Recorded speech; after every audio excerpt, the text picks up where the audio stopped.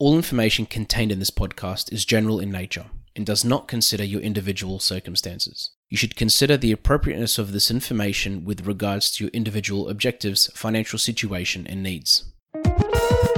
Welcome to Sharing More Than the Sheets, a podcast to help you and your partner make better financial and lifestyle decisions so that you can both focus on the things that you love. I'm your host, Michael Curry, financial planner, green thumb, husband, and just dad.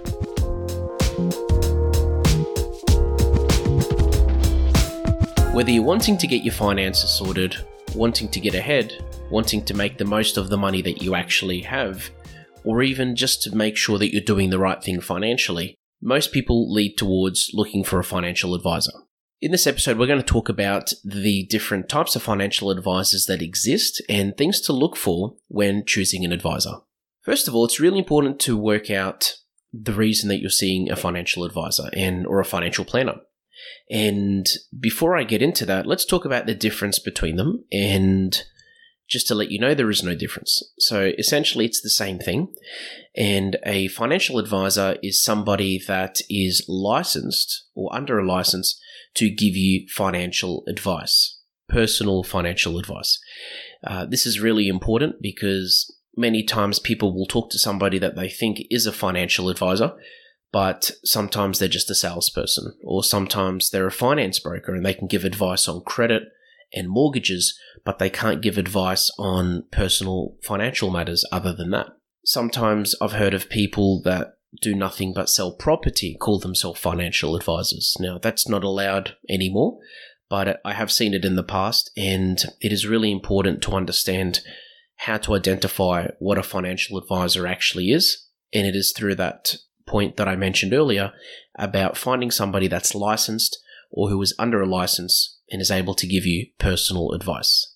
Now, these people can be found on a register. ASIC have a financial advice register where you can actually search a financial advisor's name. And on that register, you can actually see some details about the history, how long they've been an advisor, what qualifications they have, whether they're part of any governing bodies, whether they've had any disciplinary action, bannings, disqualifications, etc. So a lot of that will actually appear on that ASIC register. And that is a good way to check that the person that you're looking at actually is a financial advisor. Now, most importantly, you need to work out why you're seeking advice. So normally somebody will talk to a financial advisor when an event has occurred in their lives, such as they're about to buy a house, or they're thinking of it, or maybe they've had a baby and they want to look at life insurance and planning their money. Or sometimes it's just, I've had clients actually say that it's their way of becoming an adult, and I've heard this from people in their 40s and 50s, by the way. So it's essentially one of those things where as you get older, you get to a point where you think, hold on a second, I see a doctor when I need advice on my health. I see an accountant to do my tax because I don't trust myself. Why aren't I seeing a financial advisor to look at my finances? And it's one of those things where many people don't actually understand what a financial advisor does. If you contact a good financial advisor, most of them are very open, and they should be very open with, what type of advice they give, how much they charge, and the most important point is, personally, when I talk to a client or somebody for the first time, we have a 15-minute phone chat, which I do not charge for. And the purpose of that is to work out whether that person needs advice, in what areas do you need advice, and whether I'm the right person or not to actually give that advice. Sometimes the call does go for more than 15 minutes, but the whole point is to essentially be very honest with ourselves. Me as an advisor to be as honest as possible to that person, but that person to also be as honest as possible to themselves as to what they actually need advice on. Now, most of the time, it's a lot more than just one area, and it's very important to talk about these things because you can't focus on one area, ignore the other 6 or 7. It is really important to look at things holistically and to understand that a person's financial situation is a lot more complicated than they think. And many times I'll talk to somebody and they'll say, look, my situation's really simple. It's really straightforward. But when I actually start getting into it and we start looking at different facets of their financial life, we realize that it's actually not that simple, in that there's there are certain things where, if we change something here, it's going to affect something over there. When doing your research on a financial advisor, a really good way to work out whether that person is credible or not, just like we look at anything these days to look at whether it's credible or not, is to look up its Google reviews. So Googling that financial advisor normally helps. Their business should have some Google reviews. And alternatively, there's actually a website called Advisor Ratings, which rates financial advisors. And every financial advisor should have a profile on that. And if you search that financial advisor, it would come up with ratings from that advisor's clients. They give them a rating, not just 0 to 5, but there are different areas that they rate that advisor on, whether it's expertise, communication. And this is a way to look at an advisor from the perspective of his or her existing clients and to see how they see that advisor, whether they're happy with him or her or not, what that person's strengths are, and just to get a better insight as to how that advisor actually works. So these podcasts have been brought to you by Better Financial Planning Australia. To book a free 15-minute phone chat, visit betterfinancialplanning.com.au. So when you do talk to an advisor for the first time, once you've established that they are an advisor and you've had that discussion, it's really important to feel as comfortable as possible with that person, because a financial advisor, as a financial advisor, we talk to you about a lot of things. It's not just your money. We talk about your health. We talk about your family circumstance. We talk about your goals. Personally, I like to dig even deeper than that and talk about, anything, even from an emotional perspective that can potentially affect your financial circumstance. So it's really important to ensure that you're comfortable with the person that you're talking to. Through these podcast shows, I like to put myself out there and show people who I am. And I find that when I do talk to somebody for the first time, especially after they've listened to some of these episodes, they do feel very comfortable with me and they essentially get to see who I am. And it is really important that whatever advisor you talk to, that you really feel comfortable talking to that person. And if you don't feel comfortable talking to them, go and find someone else, because it is a big decision. And the idea is not to keep changing your financial advisor.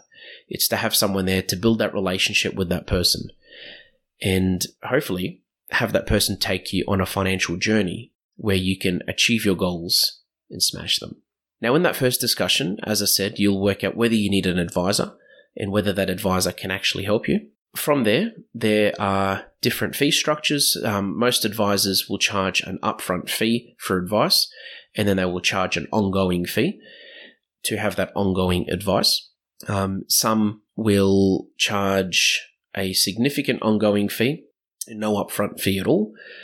Some advisors charge percentages, some charge fixed fees. It is really important to talk to your advisor about that upfront to find out what to expect and how that works. As an industry or as a profession, we are working towards making everything as transparent as possible. And it is very transparent at the moment, and when I say working towards, I mean over the last 10 or 15 years. As an advisor, we need to disclose conflicts. We need to disclose exactly what our fees are. We need to disclose literally anything that we feel is in your best interest to know. And there are laws, there is legislation, there's a code of ethics that we need to abide by.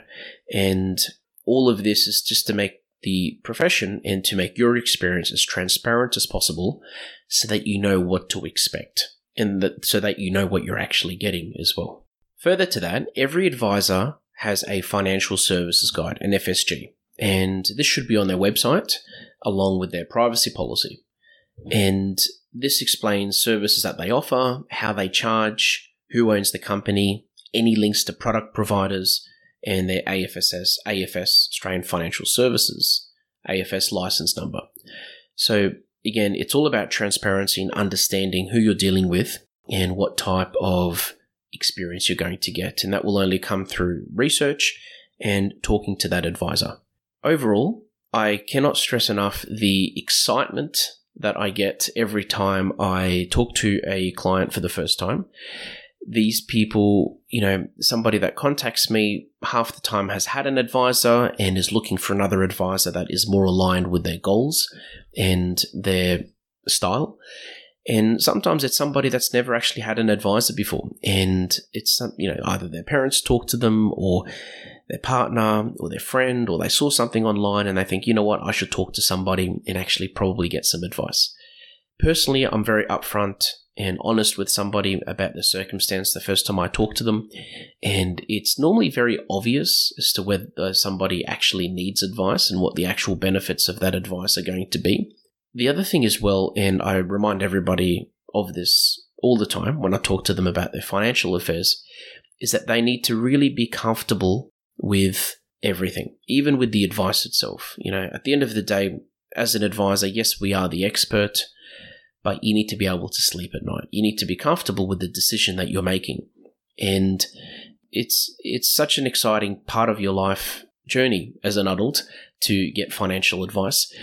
And financially, it could be one of the most rewarding. I've done an episode before on the benefits of financial advice, but the two that come to mind, the two biggest ones, is first of all, to ensure that you are on the right track.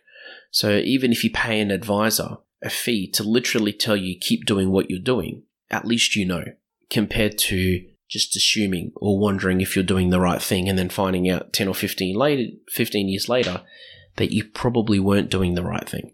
The second thing as well, the second big benefit that, again, excites me, apart from knowing that you're on track and that you're heading the right way, is having that accountability piece and knowing that you are heading in a particular direction and that there's that accountability and that there's somebody there that's checking things with you. Because, and I've said this before, but health and finances are the two biggest things that we put off in our lives. When we procrastinate on so many different things, but health and finances are two of the biggest things that we put off, that we neglect, that we say, okay, look, I'll just deal with it later.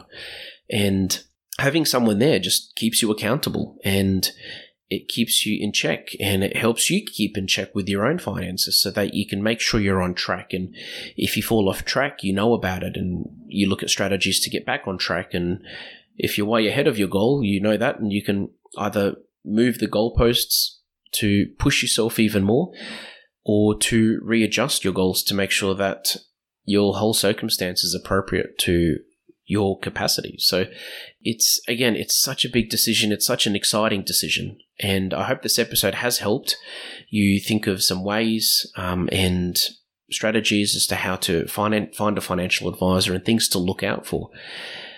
And all I can say is that the journey shouldn't be daunting. It shouldn't be overwhelming, and it shouldn't be stressful. So if it's any of those things, it is really important to stop for a second, look back, look at what you're trying to achieve, what you're trying to do, and then talk to who you need to, do your research so that you can find a financial advisor that will help you do, be, and feel better. Thanks for joining us on Sharing More Than the Sheets. Please make sure you subscribe to be updated with future episode releases, and feel free to share this episode with any friends or family that you think it might benefit. Please visit us at sharingmorethanthesheets.com.au to submit questions or requests for future podcast topics. These podcasts have been brought to you by Better Financial Planning Australia. To book a 15-minute phone chat, visit betterfinancialplanning.com.au.